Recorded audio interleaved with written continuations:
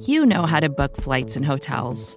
All you're missing is a tool to help you plan that unbelievable travel experience. That's why you need Viator. Book guided tours, excursions, and more in one place. There are over 300,000 travel experiences to choose from, so you can find something for everyone. And Viator offers free cancellation and 24/7 customer support for worry-free travel. Download the Viator app now and use code Viator10 for 10% off your first booking in the app. Find travel experiences for you. Do more with Viator. What's up, Chiefs fans? Happy Sunday. Welcome into From the Podium. We're bringing it back for all you diehards out there. Pete Sweeney, the editor-in-chief of ArrowheadPride.com here. What From the Podium is your chance to hear directly from the Kansas City Chiefs. So when they have media opportunities, we will bring to you the press conference sound. This time was a little different this past Friday because of everything that's going on in the world. Rather than being in a press conference setting at the stadium, the Chiefs opted to do it on Zoom broadcast. So we were able to talk with Andy Reid, Patrick Mahomes, Tyrann Mathieu, and Laurent Duvernay-Tardif, who was the Sports Illustrated cover athlete one of the days this week for the work he's doing in Canada. So we got an opportunity to hear from him. First half of this podcast will be Andy Reid and Patrick Mahomes. We'll take a quick break, and you'll get to hear from safety Tyrann Mathieu and finish up with Laurent Duvernay-Tardif talking about his time right now in Quebec, working on the front lines, fighting that coronavirus outbreak that's really impacting the entire world. So we'll start with Chiefs head coach Andy Reid from his Zoom availability on Friday morning. I was wondering whether you've had any contact in the last couple of days with Bashaud Breeland and what his status is with the team right now. Yeah, I have. I've talked to him, and right now it's a little bit what Brett mentioned yesterday. Just that we'll let it play out with the law enforcement side of things and evaluate it from there. Okay, let's go to BJ Kissel. Go ahead, BJ. Coach, there's been so much that's been made regarding the stay at home and the quarantine and how it affects your guys' ability to teach and get the information to your guys. I know you're going through the virtual environment, but the idea has been put out there that it's a benefit to have all the continuity with your coaches and the majority of your roster coming back. Knowing the process and how much you guys install and go through at this time of the year, is that a safe thing to say that there is an added benefit to you guys, not just coming up, obviously, when winning the Super Bowl, but there's so many familiar faces coming back in this environment and teaching that you're in a good spot? Would you say that's a fair assessment? Yeah, I would say so, BJ. I think that Brett did a nice job of getting both he and his guys did a nice job of getting and retaining our players, and that's not an easy thing to do with the way the salary cap's set up in today's world. So, but they balanced it out. We were able to bring our guys back. And then, listen, we've attacked this thing the best way we possibly can with virtual technology. So we're still doing our installs. We're doing our scheme evals. We have 2-hour meetings with the players Monday through Thursday, and we're going to start with the rookies today. So it's and have a 3-day virtual minicamp, rookie minicamp. So we're staying on top of all of it. And like I said, we're using all the technology we possibly can to help communicate things to guys. And thank goodness the technology is pretty good. Let's go to Sam Mellinger. Go ahead, Sam. Yeah. Hey, Andy. I appreciate you guys doing this. I want to ask you just kind of a football thing. There's a reason that teams that win the Super Bowl don't often do it again the next year. I'm just wondering, what are the specific challenges you see in that, and have you talked to other coaches about how they've dealt with it? Yeah, so I've been on a back-to-back team going to the Super Bowl when I was an assistant. We ended up losing the second one, but I understand the intensity level that it takes to get there the first time. There's a certain climb the ladder attitude that takes place the first time. The second time that you go, some of those motivations you don't have. You have to. It's not the same motivation that you had the first time. So you've really got to focus in. on trying to be better, trying to challenge yourself to be even greater than what you were that previous year. And it's a mindset, and it starts like now. So even though we're doing this thing virtually, it starts now. There's no time to waste. We're not going to just go, okay, we got everybody coming back and we're going to give you the same plays to run. No, we're going to keep growing.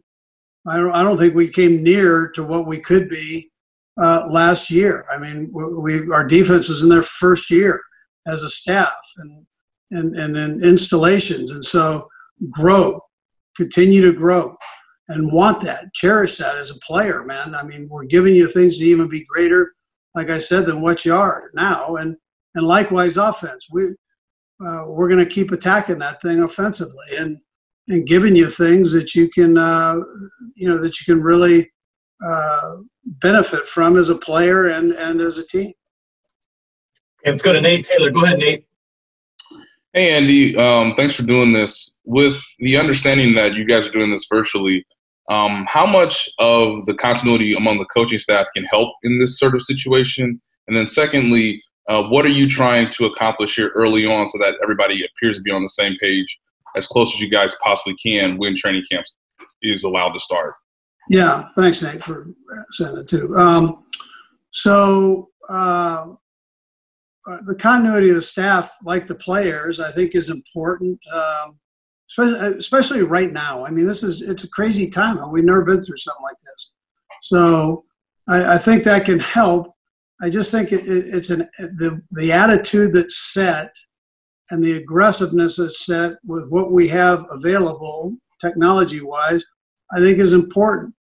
And so I've expressed that to our team, and then I know that's how the coaches feel, and it seems that's the way the players feel. I mean, the response, I've talked to most of the guys, so the response that I get from them is they want it again. You get a taste of it, you want to get back. I said that when we went to the championship game the year before. I mean, you want more. That's how this thing goes. It's important that you maintain that through the highs and the lows of the season. And then what was the last part of that, training camp? Just what do you think will help you guys as best possible in this virtual sort of classroom setting to get you guys as most prepared as you possibly can be for when training camp is allowed to start? Yeah, I think you get the mental part of it done, the mental gymnastics of the offense, all your questions answered, visualize it, see yourself doing it, and then let's go. Once you have an opportunity to go, you go do it. Now, these guys, they have areas that they can work out in where they're doing it where there's distancing and or they're the only person there, right? So when you're doing that, go through some of the fundamentals and work on them and continue to work out, do your workouts and make sure you're in good shape. So we're trusting you as men to go do those things and are mature human beings. I mean, it doesn't matter when, we're just dealing with men, right? So it's we're trusting you to go do this. Okay, let's go to Sam McDowell. Go ahead, Sam. Hey, Andy. Echo what other people have said on this. Kind of building off Nate's question, I'm wondering a little bit if you've already set out some contingency plans for. You might not have OTAs, you might not have training camp, and what those contingency plans might look like. Right. So I'm real big on organizing. So I'm doing training camp right now, just like it's training camp. I've gone through with the new rules that the CBA's presented to us, and I'm setting up camp under those rules. I'm ready to adjust if needed. As information comes in. Information comes in daily. So, and the league's working through it just like we're working through it. Nobody knows. It's the unknown, and it's hard to plan for the unknown. And so, but we'll be ready. We're going to be ready no matter what. I've got things that I'm sure I'm going to have to throw in the trash can because it didn't come to fruition. But I'm going to be ready for whatever shows. And stay as flexible as I possibly can. Okay, let's go to Pete Sweeney. Go ahead, Pete. Hey, Coach Reid, thank you for taking some time. I had a question regarding Larry and his situation. you've been involved in the NFL for decades now. I'd imagine this is even a first for you, where someone is going from the team and choosing to fight a pandemic. I was just wondering how you learned of that and your reaction to it, your conversations with Larry moving forward. Yeah, Larry and I have talked a couple times, and so I knew that's what he was doing. He's taking all the precautions he can, but he's jumping in. He's going. And you wouldn't expect anything different from Larry when you get to know Larry. I mean, he's all in. He's all in being a doctor and being the best doctor he possibly can be. And then doctors are helpers. They want to, they're caretakers. And so he's going to jump in and take care of people. And just like he does as a player, there are risks involved, but you go 100 miles an hour and take the precautions that you can, precautionary measures that you can, but that's how he's handling it. Okay, let's go to Tyrann. Go ahead, Tyrann. Coach, thank you for the time. I know you talked a lot here in this about continuity. Maybe the one question mark that might still be looming out there would be Chris Jones. How do you prepare, and what does that do for your preparation, and whether or not he'll be there, and just kind of a follow-up to it, your confidence level that he'll be there, either getting the extension done, or that if it's not done, that he will be at camp and be ready to go and play under the franchise tag? Yeah, thanks, man. So I always look at communication. As long as there's talk between the parties, I'm good with that. And I have full trust in Brett and his crew. Brant Tillis and Chris Shea. So they stay on top of that. And then I think Chris's representation has done a nice job of keeping it open too. We understand, I think, in this league that these bigger deals take a little time. Now, Chris has got a time restriction on his, but there's they do take time, and you got to massage through the thing and work it out and talk. And that's what they're doing. And I'm sure it'll all work out at the end, but I appreciate the communication that's going on without being directly involved with it. Okay, let's go to Vahe. Vahe, go ahead. Thanks, Brad. Hey, Andy. Hey, just something else regarding Larry, too.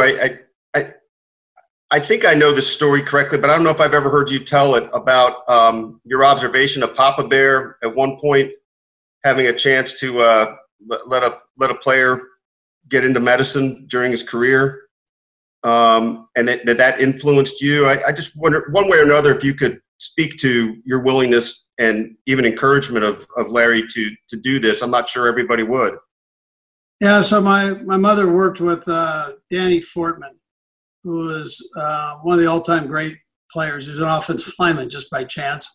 I guess they went both ways in, but he took a lot of pride in his playing offensive line. So and so I got to know Dr. Fortman for how many ever years, and he followed me, all the way up through college, my career, and we had that bond there with the football part of it. So he had told me the story about how Papa Bear Hallis had let him in the off season go about doing his his medical studies and going through medical school, and it actually, I think, went into training camp just a little bit, and he gave him a little time there. So times were different back then, but that always stuck in my mind. I mean, I didn't know I was going to have a doctor at one time, but and then here comes Larry, and he had to do some things in the off season. Well, I understand that. I had a mother that was a doctor, and then I heard these stories from Dr. Fortman, and so it allowed me to kind of, with a clear mind, go, hey, listen, you do what you need to do there. Pretty spectacular thing, and a tough thing that you're doing to play professional football. With English being your second language on top of that, and then going to medical school on top of that. So it's complicated, but I think it'll be very rewarding to him when it's all said and done that he was able to play in the National Football League, and he's done a nice job for us. Anyways. Okay. Let's go to Matt Derrick. Go ahead, Matt. Hey, Coach. I hope you're doing well. Thanks, man. You mentioned about the rookies being the next step coming into the virtual program and everything. For this year's approach, what's the most important thing to you to get through to those rookies? And I'm curious, have you had a chance to actually meet any of them in person yet? Well, I haven't in person, but I have virtually and or by phone. I've called them. So we're going to jump right into it. I'm going to talk to them today. We'll have a team meeting today, and I'll talk to them just a little bit about the format. Welcome to the Chiefs, and then a variety of people will talk to them and kind of get them coached up on different areas, whether it's Ted with the media side of it, or Rick with the training side of it, health and well-being part, and then. So anyways, my support staff, they'll talk to them, and then they'll get with their coaches and get ready to go. And so what does that include? That introduction to the offense, the defense, and the special teams. All three phases will be highlighted in it. We'll go from 12 to 2 Central Time with the offensive, defensive coaches working with their players. And then we'll take it from there, and Dave Tobe will take it from 2:15 to 3 o'clock with them and talk about special teams. So we've got it pretty well organized. The coaches have everything set up to where they've got a nice progression for the guys to learn from, whatever phase it is, offense or defense or special teams. So it should be a nice introduction for them. What we're going to do after that is, the following week we'll be back with the veteran players for 1 week, and then we'll have a follow-up week.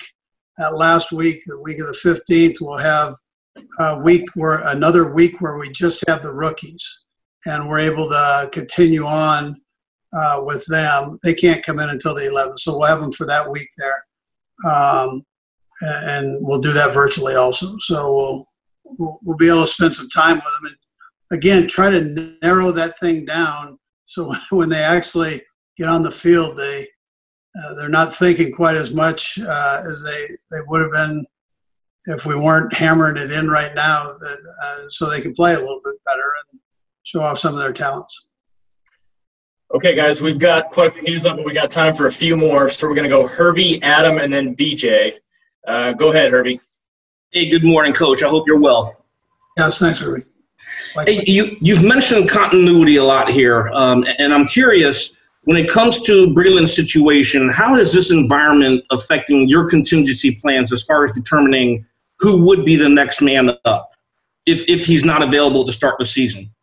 Yeah, so Brett's done a nice job of loading up that position, the corner position, on that side of it. And then what we do with this, Herbie, we're just going to let the law enforcement part of it take its course, and let's see what exactly went on with the situation. I know there's video out there. I've seen the video. I've talked to the kid. But, let's find out what the base of this thing was and what caused everything to take place. So I'm curious to see that part, as we all are, I think, and then we'll evaluate it from there. But we've always done this. We've always let law enforcement kind of take it, and then we go from there. Okay, Adam, go ahead.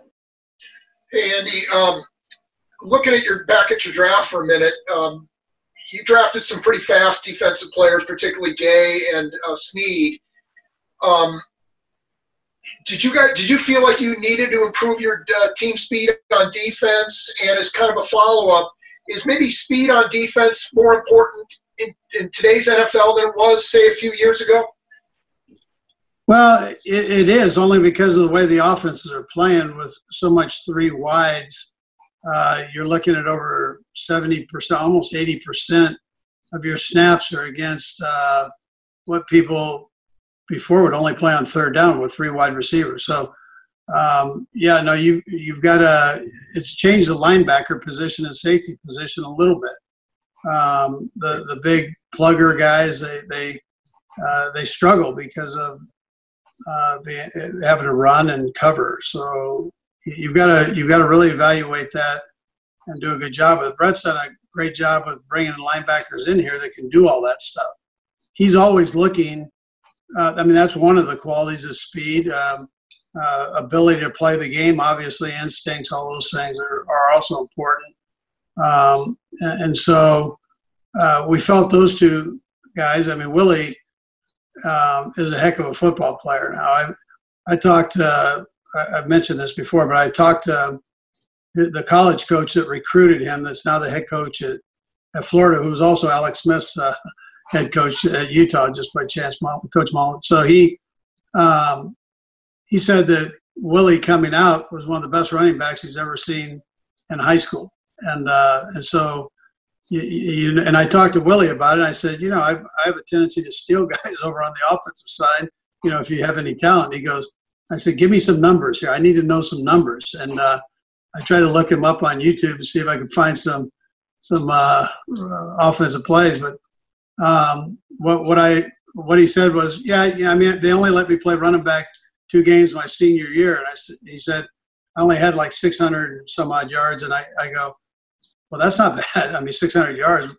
The first game he had over 300. It was like 360 and 5 touchdowns. And I go, well, at a big school too, a 5A school. So I said, well, we might be able to work something out for you on the other side. But it tells you the kind of athlete he is. And you see it when he intercepts a ball, his ability to run the football and do all those things. So we're hoping that he can come in and as he learns learns the defense, that he can come in and work and be a guy that can actually cover running backs and do a nice job of that and or tight ends. Okay, BJ, you want to close us out?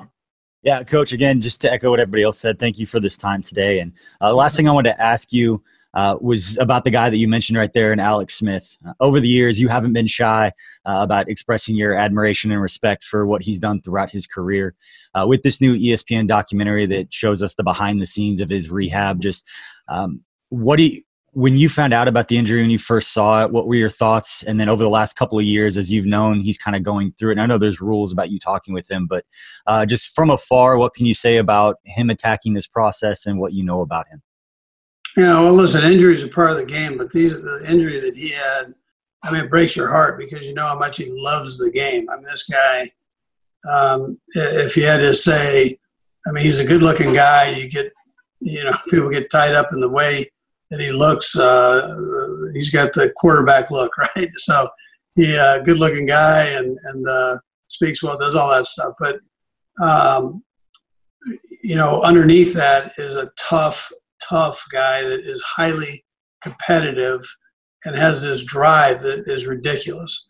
And so you know how much the game means to him. He doesn't just play the game because of the money or how he looks in a uniform or all that stuff. He plays it because he loves the game. And so when a guy like that, gets an injury like this, it's potentially career-ending, especially when he's playing as well as he was. It breaks your heart. That's just it rips your heart out on that. So everybody's pulling for him. His teammates are all pulling for him. I think you've heard that from him. If anybody can come back to it, if he wanted to come back, he'd be the guy. You look at those stinking pictures and you go, whoa, how's that going to happen? But like I said, if anybody can do it, that guy can do it. And, if he chooses to go that route, we're all pulling for him. Sweeney, why don't you go ahead and kick us off?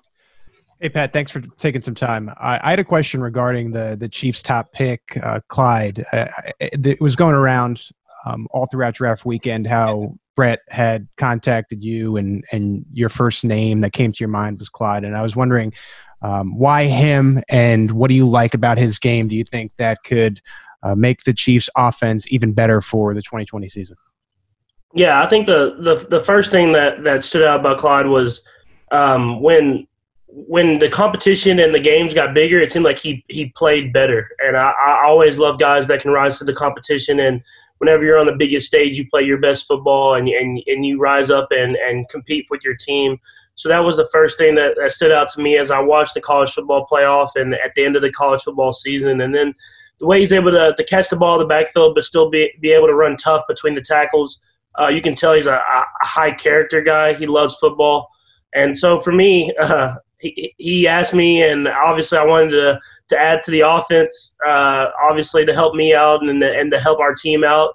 And so Clyde was the first name that came to mind. And I know we have a great running back room already, so I think it just him bringing him in. I know he'll fit right in, and he'll compete, and we'll be able to bring the best out of each other in every single position group and go out there and play our best football hopefully this next season. Okay, let's go to Mick Schaefer. Go ahead, Mick. What's going on there, Patrick? You're not only an athlete, but one of the biggest sports fans all of us know. I'm just wondering what this has been like for you with no sports to watch, no NCAA tournament, NBA down, everything. What's it been like? How different, how weird has it been like for you? Yeah, it's definitely been weird. I mean, like you said, I've watched every single sporting event. I try to go to as many as possible, and I had plans on going to different games and doing all type of different stuff. But it's been different for sure, but I've kind of gotten around it. I've loved what ESPN and all these different networks have done with showing past games, showing games that I'd kind of forgotten about or I was too young to really comprehend the magnitude of what was going on. And so for me, it's been cool to see that. And then other than that, it's been a lot of Netflix with Brittany. And so I've got to catch up on all the different shows, watched Ozarks, I've watched Westworld, I've watched – about to start the Outer Banks show. I've literally caught up on everything on Netflix. Okay, go ahead, Herbie. Hey, Patrick, how you doing, man? I hope you're doing well. Doing good. Hey, Clark Hunt last week during the draft had mentioned what it feels like now to be the hunted. And I'm curious, as the Super Bowl MVP and the repeating champion here, what's it like for you knowing, especially considering how the AFC West loaded up and the Ravens loaded up, and it seems like they had the Chiefs in mind, but like, what's your mentality knowing that the competition is really coming at you? Yeah, I think the last couple of years we've kind of seen that change. At least since I've been here, I think with what Alex did and the back-to-back AFC West championships before I came in, and then in my first year going to the AFC Championship game, you realize that teams have really studied your game plan, studied how you attack the football field, and try to have different ways to combat that they don't play against with other teams. And so for us, it's kind of coming in with that mindset of being prepared for everything. Making sure you really go into detail on the scouting reports and everything like that, because you know you're going to get the best effort and the best change up of every single team. And so for us, we've seen what the other teams in our division have been doing, and we understand that they're trying to come out there and compete against us and try to take the crown for us. So it's about us getting better within ourselves so that we can go out there and play our best football when it comes down to it. Let's go to Nate Taylor. Go ahead, Nate. Hey, Patrick, thanks for doing this. I have a two-part question. The first part is in regards to the possibility of you signing maybe an extension before training camp. How, Brett Veach mentioned that it's sort of important that the team maybe handle that before training camp starts. For you, how important is it to get that sort of completed so that you can get, focused back on football? And then my second part is, being one of the leaders on the team, when not being able to see everybody because of the pandemic, how have you tried to demonstrate leadership in this, unusual time? Yeah, with the first part, I mean, for me, I think I've been in a unique situation where I've grown up getting to see a lot of guys go through contracts and doing a lot of different things and having an understanding of how it all works. For me, obviously, I want to be a Chief for a long time. I want to have a contract that says that, and that I can go out there and know that I have that security and everything like that. But I understand and trust the Chiefs organization and everybody in it that they're going to handle it the right way. I trust my representation that they're going to let me ease my mind and let me go out there and just love the game that I've loved playing. And so for me, whenever that happens, it happens. But I'm going to focus on being the best football player I could be every single day. And then to that second part, I think the best thing about this team is that we have a lot of leaders on this team. And I always say it, but with everything going on, I can really trust those guys are going to get out there and put that work in. We have a group message with me and all the tight ends and all the receivers that we talk a lot, and we talk about what we're doing on and off the field. But you're able to kind of keep each other accountable by doing that. And then I've texted the running backs, and I've texted the guys, a lot of the offensive linemen, and kind of stayed in touch and see what they're doing. And so it's been different, obviously, but I think with having the leaders we have on our team, having the veterans on our team, it's been good for us that we've been able to kind of just go out there self-motivated to go out there and be the best team, because we want to go out there and make a run at it this next season. And so whenever that happens, we're going to be ready to go. Let's go to James Palmer. Go ahead, James. Hey, Patrick, just curious about your training and kind of how you're going about your day-to-day in this situation. Kind of run us through kind of what you can do, who's there, kind of what you're, compared to your normal offseason. And then also, as you and Andy like to try to add new things, how do you guys go about that portion of it as well? Do you have like a whiteboard behind you? Like, how do you guys break this stuff down? Yeah, so as far as training goes, it helps out that my girlfriend's like an at-home fitness guru. So she actually writes up a lot of the workouts that I was doing before we got to these off-season training things. And so her, my trainer in Dallas, and then Coach Rubes, our trainer with the Chiefs, have all kind of put together these workout plans for me to make sure that I'm getting what I need. And then I'm actually got lucky enough that I was already, before this happened, I'd already started putting in a weight room in my house. And so I have a lot of the equipment already at the house and able to utilize a lot of that stuff. And then what was the second part of your question? I forgot about that. It was just as you and Andy try to implement new things that you can talk to each other about the playbook and do different things offensively, how do you kind of break it down? I know some quarterbacks have whiteboards behind them and they can do different things, sharing a screen. How do you guys go through that process? Yeah, we actually, with the different, it's not Zoom, but it's another type of virtual meeting program that we have. They're able to share stuff, and we're able to go through just like in any other meeting, and they show us different plays. They send me stuff kind of on my own, and Coach Reid's good about that, of just keep asking me kind of what I like and what I don't like and everything like that. And so, I mean, it hasn't stopped at all. I feel like we're getting in the exact same amount of work we would be if we were in the facility as far as those meetings go. And so we have a good staff with Kafka, Coach Bieniemy, with Coach Reid, who are always being innovative. And I know Coach Reid's going to have more and more stuff as we keep going. Let's go to Matt McMullen. Go ahead, Matt. Hey, Patrick, you and your teammates have done so much for the community during all these crazy times. I'm just curious, what's it mean to you that you can use your platform to help people that are facing struggles because of this? Yeah, I mean, it's awesome. I think what Tyreek did of kind of igniting everybody to give back to the Harvesters organization and the Kansas City community was awesome. It was something that I was trying to find the best way to do, and then he kind of started it, and it kind of spiraled through the whole entire team, and we were able to really go out there and help the community, and it hasn't stopped there. I mean, guys are doing whatever they can and using their platform, using the things that they've gotten and that the community has given to them to give back. And so obviously we're not in the times that we want to be in. We want to be out there playing football and living life, being outside, doing whatever it is. But we're going to do whatever we can to come together, face the adversity, just like a football team would do. We're going to do that at a bigger scale with the world and go out there and fight it so that we come out on the other side and we're able to enjoy it together. Let's go to Adam Teicher. Go ahead, Adam.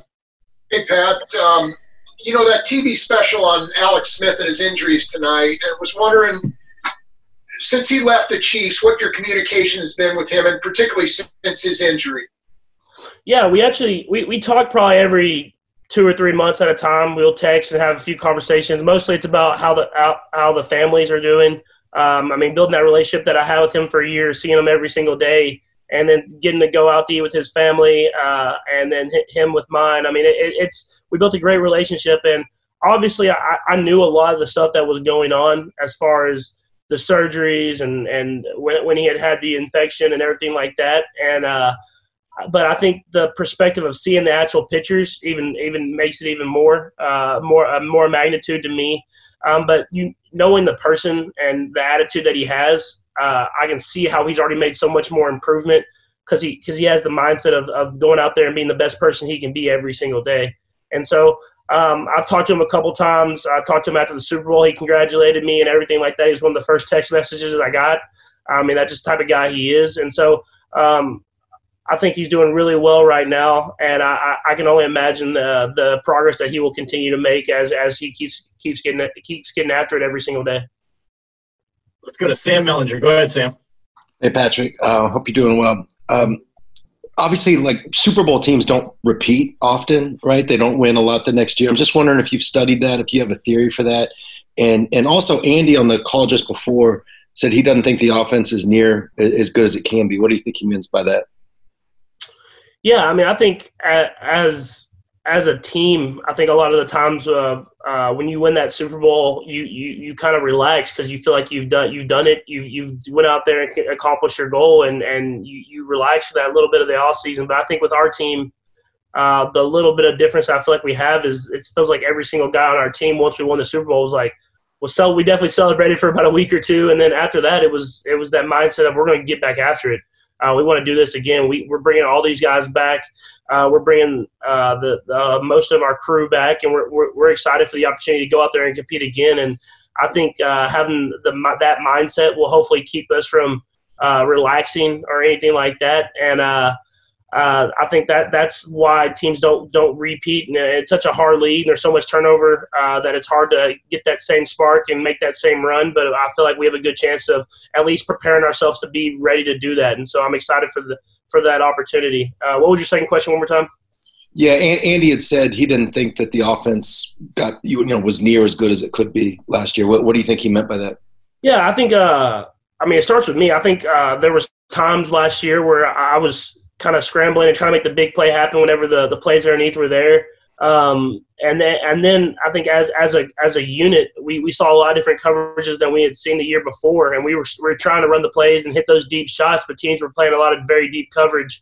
And so I think just being able to find that balance, kind of like I do at the quarterback position, of when to run the route this way or when to run the route this way, or if you can't beat them over the top, find a way to get someone else open. It's something that we'll continue to work on, and defenses will continue to throw us different coverages and different things.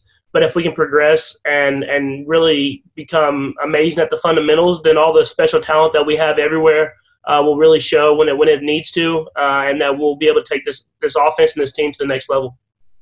All right, guys, I know we got lots of hands up here. We've got time for a couple more. We're going to go Sarin, and then BJ Kissel, you can close us out. Go ahead, Sarin.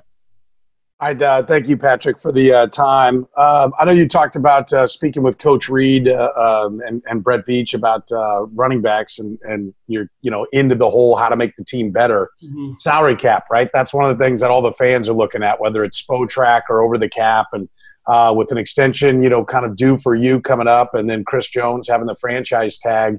That's one of their big conversations. How's it all going to fit? Do you get into that kind of minutia? Do you look at the cap, and are you playing armchair GM like so many fans are on how to make it fit so you can get everybody back in there? And then as a follow-up, if you could just explain just on the run game, like you mentioned Clyde Edwards-Helaire, how being able to run the ball makes everything work better for you guys even when you're throwing the ball. Yeah, well, first off with the salary cap, that obviously I look at stuff like that. I look at different things as far as how we can keep all these guys around, keep all these great playmakers that we have on this team. And so, but at the same time, it's a thing where I let it kind of handle itself.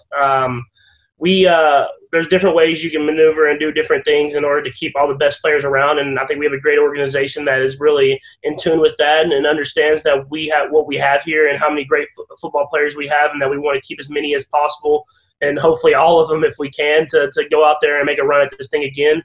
And then as far as the with the running backs and Clyde and all those guys, I mean, I think if you look at when we had Damian rolling and he was healthy, and how much he really expanded our game, our team, and the way he was able to play in the playoffs and in the Super Bowl, and how he was able to kind of take our offense to the next level. I think in any offense you have to have that running game to really take it over the top. And so to have him getting Darrell Williams back, getting Darwin Thompson more and more accustomed to the offense, and then letting him kind of get more and more ingrained, and then adding Clyde and adding DeAndre, I think we're gonna have a lot of great running backs that really care and really want to put in the work to be the best. And I've always believed in competition brings the best out of everyone. And so for me, it's about going out there, letting those guys eat. I mean, all those guys can run, all those guys can catch, all those guys can block.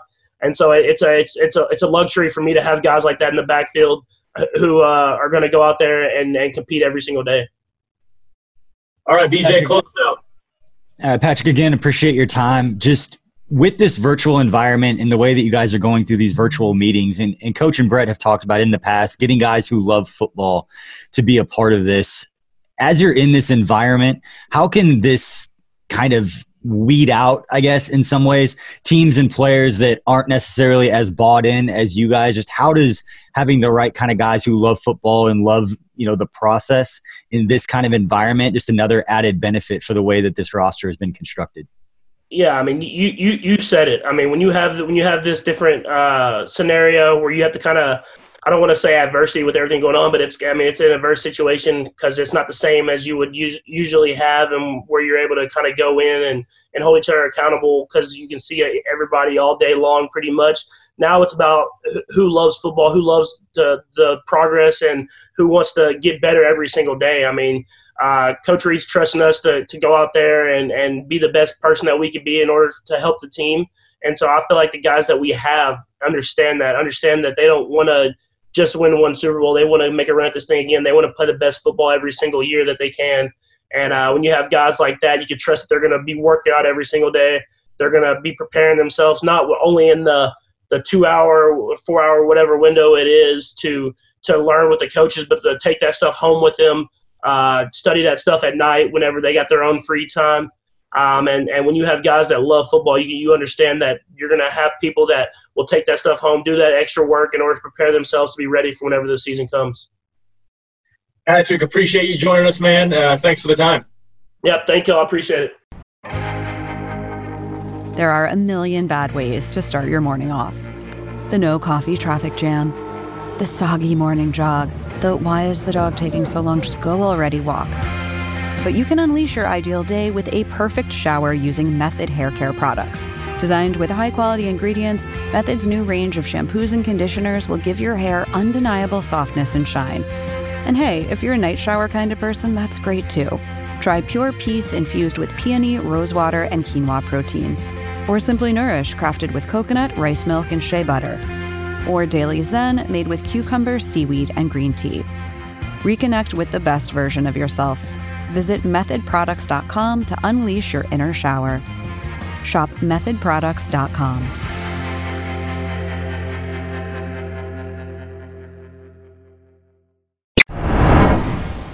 How have you been using this time wisely to try to get better at football, but also try to keep yourself sane, man? Yeah, so I got my iPad, so I can watch the film, see the reps, try to visualize it, and then just try my best to make it work at home.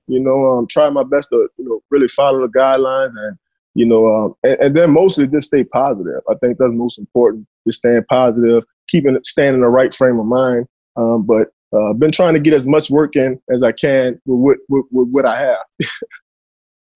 Let's go to Danny Wilniak. Go ahead, Danny. Hey, Tyrann. Hope you and your family are all well. Yes? Thank you. Yes. Good. Andy just a few minutes ago told us that he doesn't think this defense last year was nearly as good as it could be. You guys come off a Super Bowl win. Do you echo those sentiments? I agree. We could have been so much better, especially the production at the ball. I mean, I think I dropped 8 interceptions by myself. And so you just understand that, if you make certain plays, it would have completely changed, how well we played. And I thought we played well, but it could have been great. So I think that's the motivation this year, is that we know we can really get better. Let's go to Mick Schaefer. Go ahead, Mick. All right, Tyrann, the draft, they take an LSU guy, they take a couple of defensive backs, they take like 3 guys total from Louisiana. Are you sure that you weren't the one pulling the strings on that draft last week? Nah, I had nothing to do with that. Just a lot of great kids with a lot of great talent, from down there in Louisiana. But it's always cool when you get to play with a guy that what kind of culture he comes from. So I know he's going to come in, he's going to fit in. He's going to do really well. And and we got to support him, as leaders, as a team. And, I think he's going to make an impact for us. So I'm excited about it. Let's go to Darren Smith. Go ahead, Darren. Hey, Tyrann. Hope all Hope all is well with you. Look, as one of the leaders on the team, how do you all fight against complacency going into the new season? And then have you had a chance to, I guess, maybe talk to or find out anything about Bashaud Breeland? Well, I think, like I mentioned, earlier, I feel like we can really get better as a whole. And I know Frank Clark feels the same. I know Chris Jones feels the same. There's a lot of little things that we could have got better at. We're not necessarily patting ourselves on the back because we won a championship. I think we understand in order to do it again or even to win in the future, we're going to have to play better defensively. So teams will start to scheme us. They'll start to really, strategize how to beat us, and we're going to have to be able to really adjust as a defense. You mentioned Breeland. I haven't spoken with Breeland though. All right, let's go to Pete Sweeney. Go ahead, Pete. Hi, Tyrann. Thank you for taking some time here. First, when it comes to some of these players that are drafted, a lot were on the defensive side of the football, and Gay, and then Snead and Keys. I was just curious, how soon do you take it upon yourself to reach out to these guys, and what have those conversations been like? And then my second point was sort of in light of the Breeland situation, you've become the leader of the Chiefs defense. What does it mean, and what responsibility comes with being, in your opinion, a Kansas City Chiefs defensive back? Yeah, well, you mentioned the couple guys that we drafted over draft week, and I think I actually hit up all those boys that night. Actually, maybe hit up Bo P the next day, but just excited to play with guys that love football. I don't think anyone's perfect, but I think if you're able to look at those guys, you'll say they love to play football. They love to tackle. They love to be out there. And I think as a defensive player, that's all you can ask for, when your GM is drafting a player. You just get a guy that love to play football, that love to tackle. And, Coach Spags can coach him up. I could try to coach him up, and, we'll figure out where to go. But I think being a leader is a ton of responsibility. It's obviously a great deal of accountability as well.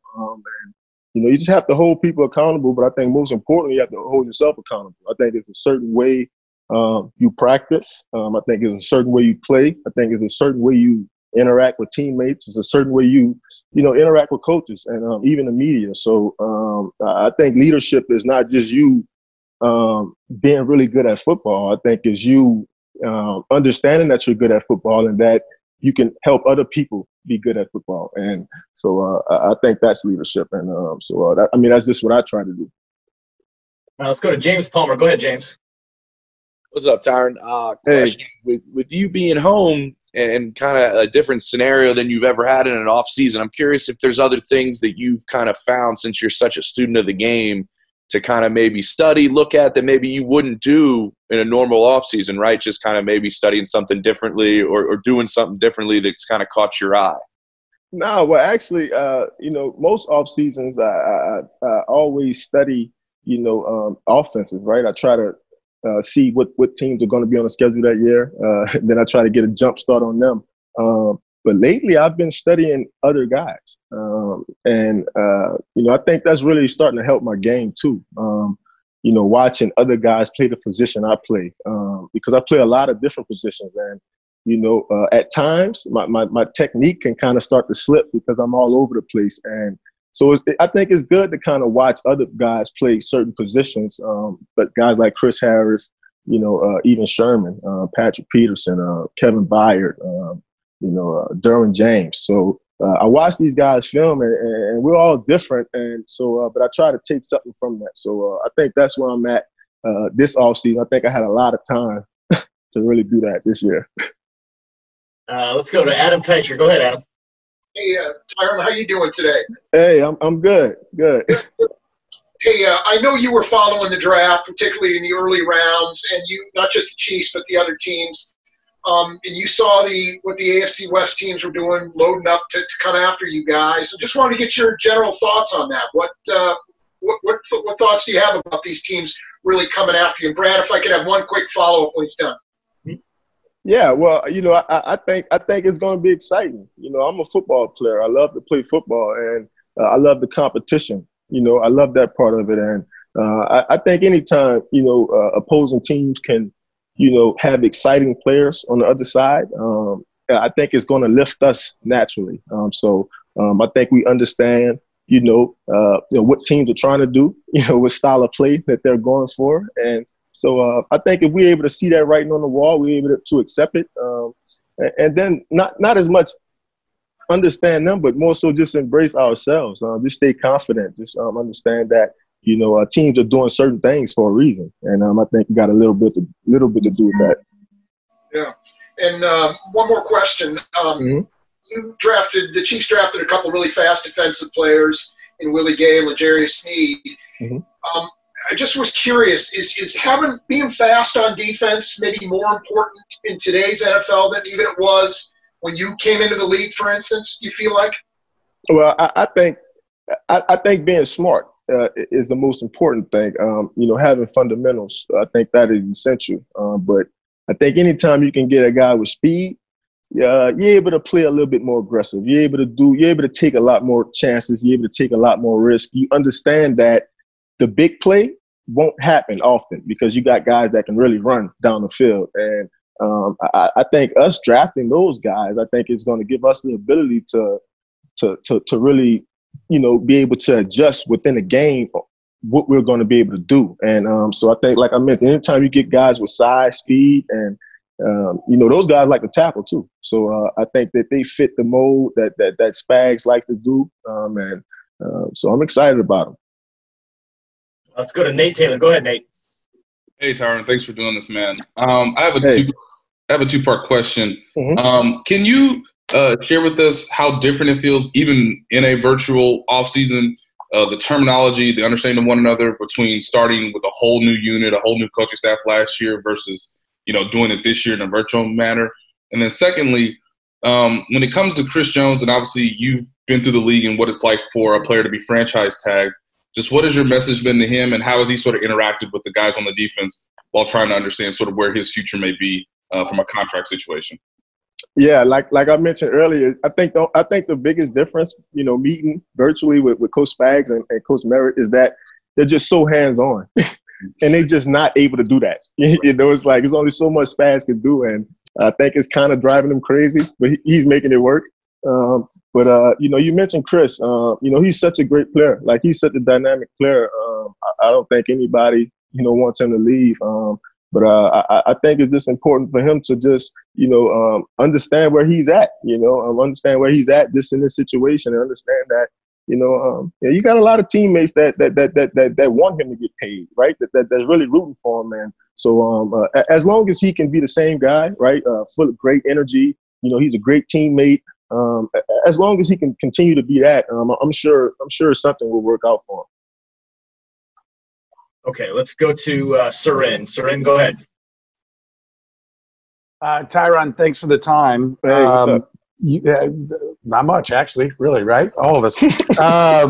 But your story is a great one in the sense that, and I think it kind of applies to Willie Gay Jr. And I'm curious if you could take me back through your memory. They replayed around town some of the things that, like, Bill Polian was saying about you, and really questioning you as an individual. And you've grown to be, or always were, and that message went out there, this great leader on the team, and you're one of the most well-respected guys in the National Football League.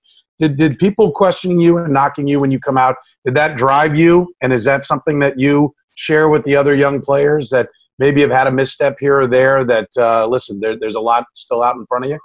Yeah, absolutely. I probably say that had a big part in really driving me, because I knew a lot of the things that were being said about me just wasn't who I am, and my teammates could probably say that. And I'm sure that's why a lot of those guys, still respect me to this day. I always look back on it, and I say that, I'm thankful that, I had great people around me. And, you hope the same for these young kids, because they're going to get a lot of money. Things going to be a lot different. And that's what I tell them, to try their best to identify the good people in their life. And not the people that make you feel good, right? It's the people that tell you the honest truth. And the quicker they can do that, the quicker they can transition to truly embracing the life of being a professional. Because at first it's going to be difficult for them. A lot of people pulling at them, man.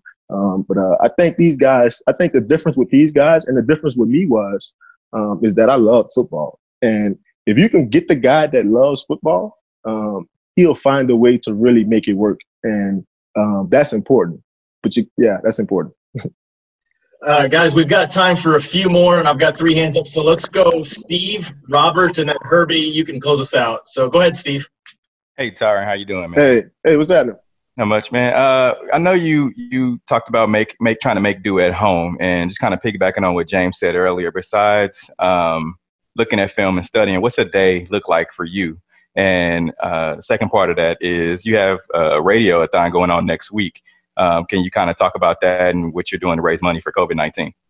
Yeah, so, as far as being home, like I said, just trying to make the best of it, man. So, been doing a lot of yoga, a lot of meditation, unguided, guided, reading a little books, spending time with the fam, playing a lot of basketball with them, man.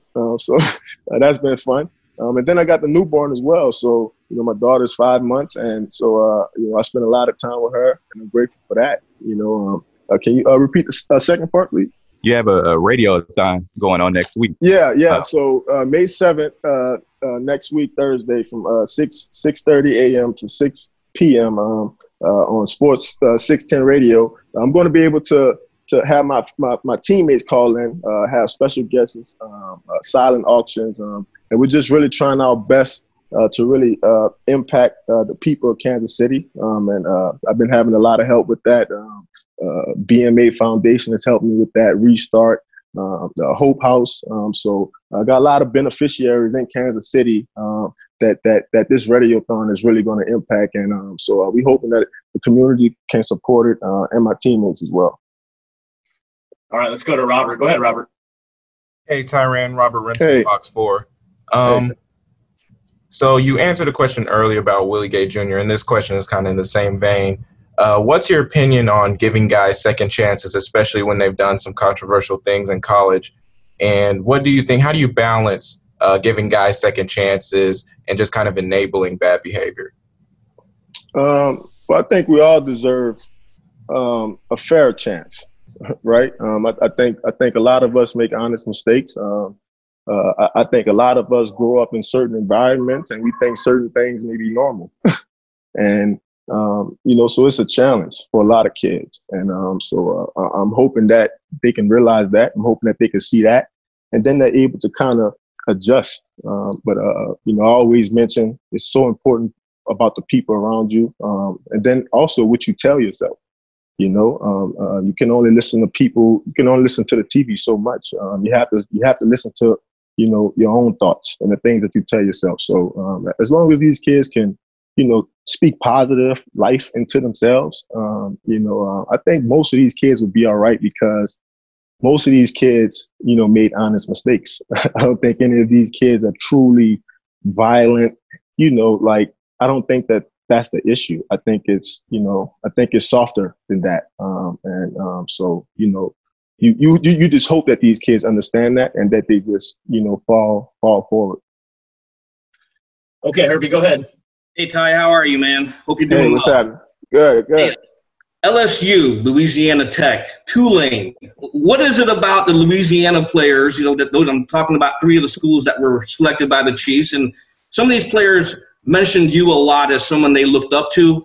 How much do you embrace that role as a role model, especially for the younger players and younger kids coming up? I just, I try my best to, I don't necessarily say that I'm a role model. I just try to, follow the role, that Pat P laid out for me, that guys like Larry Fitzgerald laid out, and Les Campbell, J.J. Watt. I don't think I'm doing anything different.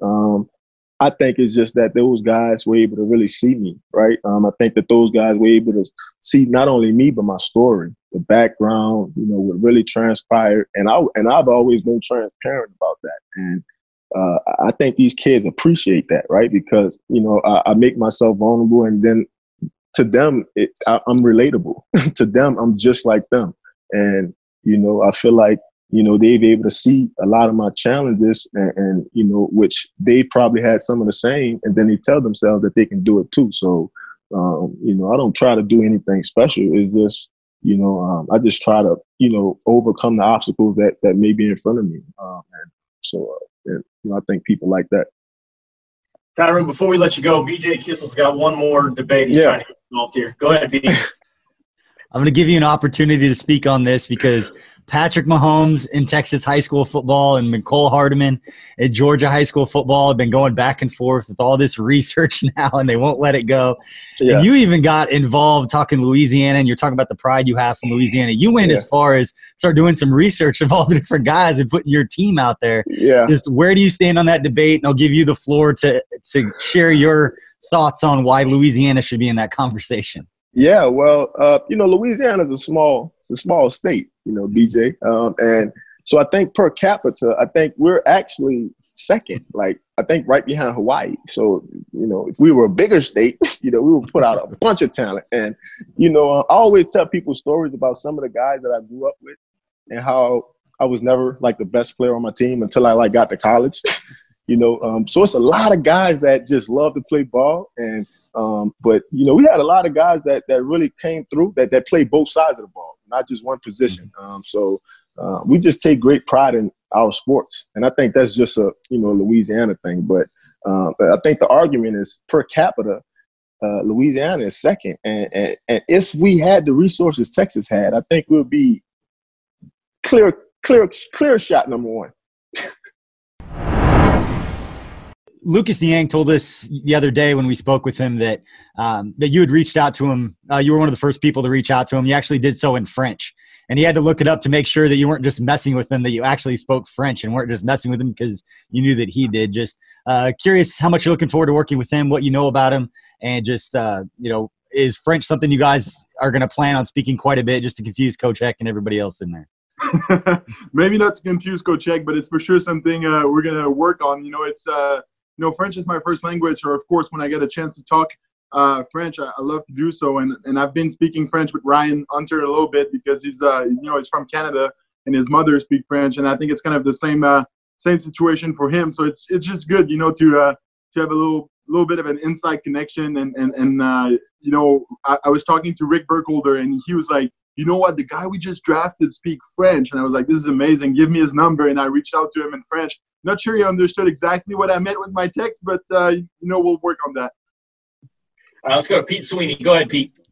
Hey, Larry, I remember from talking with you about your medical degree and your choices having to do with that when you were at McGill, to balance all your studies and so on, you had to sleep in the locker room and wake up, go to practice and such like that. So now you're on the front lines with the COVID stuff and going through this virtual off season.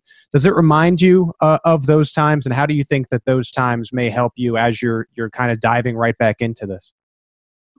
I mean, I think every healthcare professional, especially medical student, you work long hours, especially when you're learning. I remember, back in like 2013, 14, 15, when I was doing both at the same time, it was really hectic, but now I think it's a totally different mindset. I'm here more, to help, to support, to contribute in that time of crisis.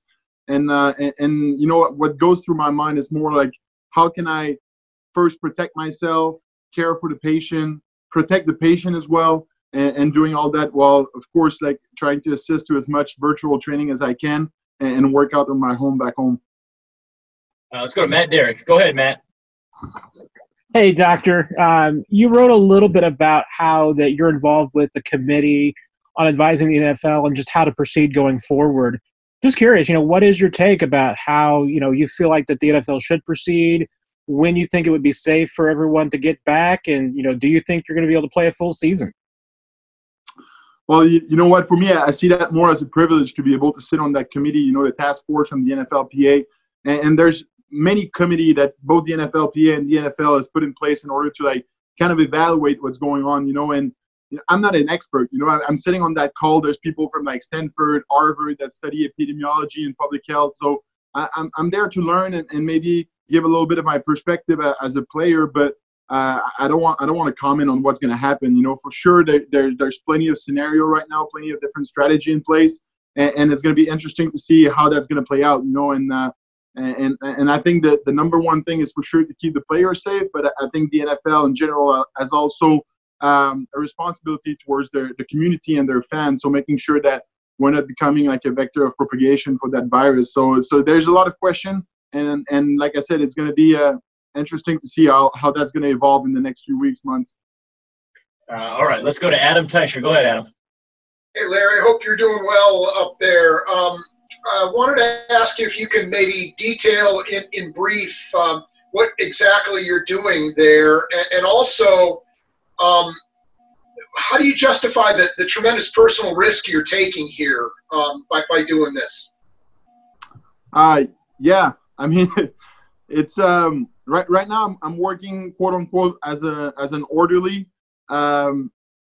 It was kind of the easiest status to give me because I'm kind of in a gray zone, you know. Having graduated with my doctorate in medicine, but I'm not in a residency program, so it was kind of hard to be like I jump in as a physician because I'm not really at this specific time. So the help that the healthcare department needed was mostly as orderly, so that's what I'm doing. But I'm doing also a little bit of nurse task, you know, handing out medication. Making sure the patient are all right. I'm working in a long-term care facility right now, so you know the average patient is probably like closer to 80 years old. So it's a totally different mindset. I haven't really been exposed to a lot of geriatric patient throughout my medical studies. So it's really a different mindset. And in that time of crisis, you know, there's just so many extra steps you got to do, you know, in order to protect yourself, but also protect your patient. So, you know, we're wearing like our visor and our mask like all day long during the whole shift, washing your hands. And there's just so many precautionary measures in place in order to protect both you and the patient that it just makes everything heavier in terms of task. And that's why they need so many people. Yes, there's a lot of medical professionals that have been sick from COVID or are in quarantine right now, but there's also just more work to do on every floor. So that's why they need people, and that's why I'm here right now. Let's go to Tyrann. Tyrann, go ahead. Larry, thank you for the time. I appreciate it. Number one, I want to be specific. Do you fear the virus, you know, personally? I mean, is there genuine fear of it? Because as Adam said, you know, you are increasing your potential exposure. And then as a follow-up, I know you're talking about trying to be involved in all the virtual meetings and everything that the Chiefs are doing, but obviously to maintain the kind of strength and size you need to play offensive line in the NFL, I would think takes a lot of working out. Are you able to actually get the workout in to be prepared to play football again? Two different questions, but I'll try to do my best to answer. I mean, you know, this is I think everybody's concerned. Everybody's kind of scared a little bit, but at the end of the day, you know, I got my training for proper PPE measure and usage, which was really important for me, you know, just refreshing like how to put a gown, how to put a visor, how to wash everything, and you know, putting in place kind of a process that makes you feel safe, you know. And for me, that process was having an empty apartment in Montreal that I use kind of as a transitional zone. So I go back home to that apartment. It's empty. I just throw everything in the washer, wash it with special soap, take my shower and everything, and then go home in order to like try to protect my girlfriend as well, who's back home, and I don't want her to get sick either, you know. So of course there are risks, but at the end of the day, I think you got to look at, you know, from a community standpoint, having, you know, like young, fit individual working at risk in an at-risk environment with the best protective gear possible. I think it's the best way to fight this thing, and that's why I want to contribute. And I don't know what was the other question. Oh yeah, the virtual workout thing. You know, I think it's something I'm used to, you know, doing both. For the past 4 years, I've been doing medical school during the off season, working in hospital with different shifts, different responsibilities. So I'm used to like stay in shape, and I think the coach are trusting me, and I try to be accountable to the team as much as I can. I actually set up like a pretty nice little gym in my garage, so I do the best I can. But you're right, you know, as an offensive lineman, you got to put those plates on your back and squat in order to stay in shape. And with all the gyms closed, it's a little bit of a challenge. But you know, the strength and conditioning staff in Kansas City are doing an amazing job, you know, sending us workout. And I communicate with Barry on a weekly basis, you know, sending him like, what do I have in terms of equipment, and then he's sending me like workout, and everything is kind of personalized according to every player's ability to have access to dumbbell, rack, bars, and stuff. And it's for sure a challenging time, but at the end of the day, I think we're doing an amazing job with that. Okay, Harold Kuntz. Go ahead, Harold. All right. Hey, LDT. Hope you're doing good, man. Hey, just overall, how hectic has it been for you at the hospital you've been at? And then when did you kind of get the feeling that things were getting a lot more serious than maybe, people have perceived in media or just what you've seen out there on the front lines? And also, how many players have reached out to you about, what's going on, what they can do? Yeah, I mean, crazy enough, for me, the first time I actually was confronted to the coronavirus was at the Super Bowl when a reporter actually asked me what I thought about it. And I was like, oh, my God, I'm about to go play, the biggest game of my life. And I'm not really focusing on that right now. And crazy enough, 3 months later, the whole, half of the planet is in quarantine and it's a pandemic. So it's crazy how things have evolved over the course of the last few months. And for me, I think, I got back from a trip and when I got back home, I was put in isolation because I was coming from an at-risk area. And then I think it's kind of at that point that I realized that things were really serious. And then you see the NBA and the NHL shutting down, school closure and all that stuff. So for me at that point, I reached out to the health ministry and the faculty of medicine at McGill. And I was like, how can I help? How can I be useful? And at the beginning, my job was mostly to kind of promote all the new measure in place from a public health standpoint in order to make the community as safe as possible, with the social distancing and all that stuff. But at some point, there was a shortage of people in long-term care facility, and I kind of proposed myself to go work. And of course, it's one thing to be like, I want to go work, but when you actually get the date of your first shift and everything, that's kind of when everything hits you, and you're like, okay, how am I going to protect myself? How am I going to manage that with football and everything? And the Chiefs have been amazing. I reached out to Coach Reid and the front office to see, are you guys okay with me going to the front line? And everybody was really supportive and understand. I think that there's something a little bit bigger than football that's happening right now. And if I can contribute, I think I should. Let's go to Greg Eklund. Go ahead, Greg. Oop. Greg, can you hear us? All right. How we doing now? We got you now, okay. Greg. All right.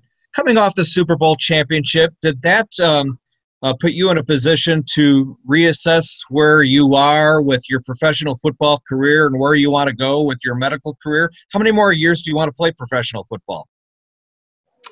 I mean, I don't have the answer to you exactly in terms of how many years. I think that there's some parameter and things that I got to look at from a medical standpoint just to make sure that I can still do my residency training once I'm done football and I don't have to restart everything. It's such a unique case that I don't have the exact answer. But what I know is that I'm excited to go back to Kansas City, and that's why I renegotiate my contract in order to make sure I stay there. All right, guys, we got 3 more questions on the docket here, and then we're going to let Larry go. Harold, go ahead. Oh, I wasn't up. Go ahead. Oh, you're not up? Oh, your hand's up. All right, let's go to Adam. Adam, go ahead. Hey, Larry, just really quick, you kind of touched on it a little bit. Just what does your daily schedule look like? How are you balancing your doctor duties, and how are you balancing the Chiefs workouts? What is your daily workout, or as far as just when you get up, what are you doing from the hospital and then working with the Chiefs? I work out schedule with my O-line coach, Coach Eck, to make sure that I can be there for as many virtual workouts as possible. Those workouts are 4 days a week right now, so I try to be there for at least 2 of those, and then I try to do more shift maybe on the weekend and stuff like that. It's as a medical student, the day are really, really long, and now the day are a little bit shorter. I wake up around 5:30 and I'm done around 3 o'clock in the afternoon. So the day are shorter, but it's hard to work out. It takes a lot of discipline to go back home, after you take that shower and change into fresh clothes, and you're not, wearing your visor and all that stuff, and then go hit the squat rack. But I think it's important to do it, and I think those virtual workouts to a certain extent kind of remind you, football is just around the corner. And yes, there's a lot of uncertainty and we don't know exactly what's going to happen, but it's just around the corner. And as a professional athlete, you got to stay ready. So, talking with the guys and just staying up to speed, watching some film, I think it's just keep me in the loop and keep my focus also on training to make sure I can hit the ground running when I get back to Kansas City. Okay, let's go to Tyrann. Go ahead, Tyrann. Larry, Coach Reid talked a lot about how he thinks the offense has a lot more potential. And I know even after at the end of the Super Bowl, he was talking about, the ideas he had for where to take the offense. How much do you think that, maybe has to gear down because you guys can't get on the field, can't go through it, and you're just doing it virtually? Do you get a sense that, maybe everybody's just kind of bringing back what they did last year, or can you actually expand if you guys can't get together and have a real practice? I think thinking that Coach Reid is just going to do whatever he did last year is really underestimating him. He's gonna come up with some stuff, and from day one of the virtual workout, we kind of hit on what worked last year, what didn't work, and where we want to be as an offense next year. So we're already in the process of learning new stuff, and I think that's what makes Coach Reid such a great coach. All right, BJ Kissel, you want to close us out? Sure, Larry. I just want to ask because.